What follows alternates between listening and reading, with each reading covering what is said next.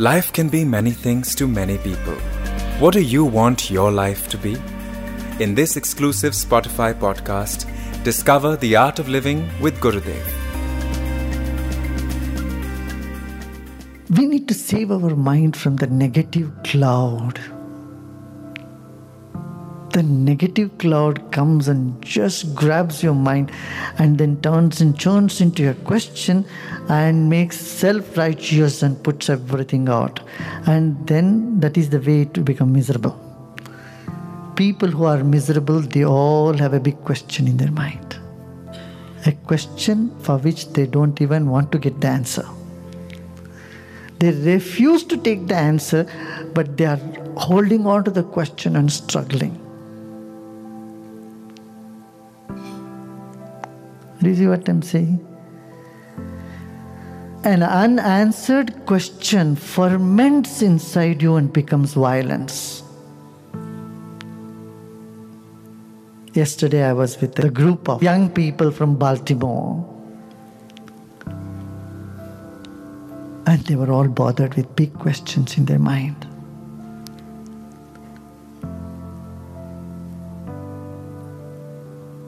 Just they ask the question, someone just listens to them, that is good enough for them, for the time being.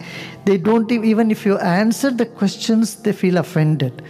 If you accept that they have a question, there is an issue, that satisfies them. This is a skill that we all need to learn when we deal with people around us. People come to you asking a question. You think they're sincerely looking for an answer. No, they simply want that you listen to them. Got it? They're not that intelligent to really look for an answer. They want someone who is listening to them, someone who is accommodating them. They want to know that someone understands them. Now, there is a difference between understanding someone's issue and sympathizing with them.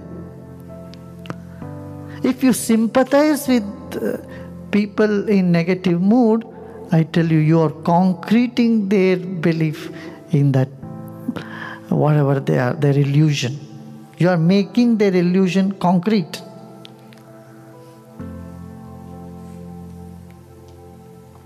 People with different type of illusions in the planet.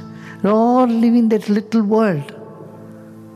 If someone is behaving very badly, it is because they are victim themselves. They are hurt. Somewhere they are pained. They need healing touch.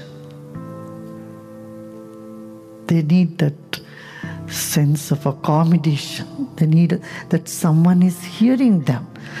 Because nobody can be bad or behave badly without a reason. If someone is an extremist, is beheading people, I offered to even talk to them. And they mentioned that when they wrote a threat letter to me, you wanted to have dialogue with us. And this is the state you will be. They showed a picture of somebody who is beheaded. Yeah, we would like to meet with you soon.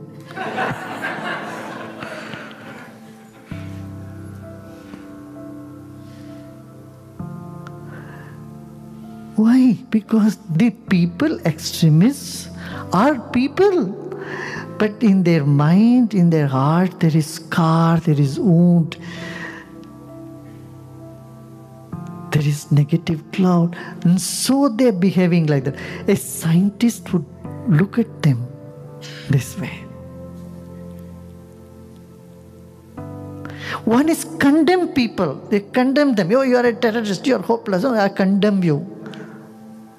Another is with compassion, embrace them.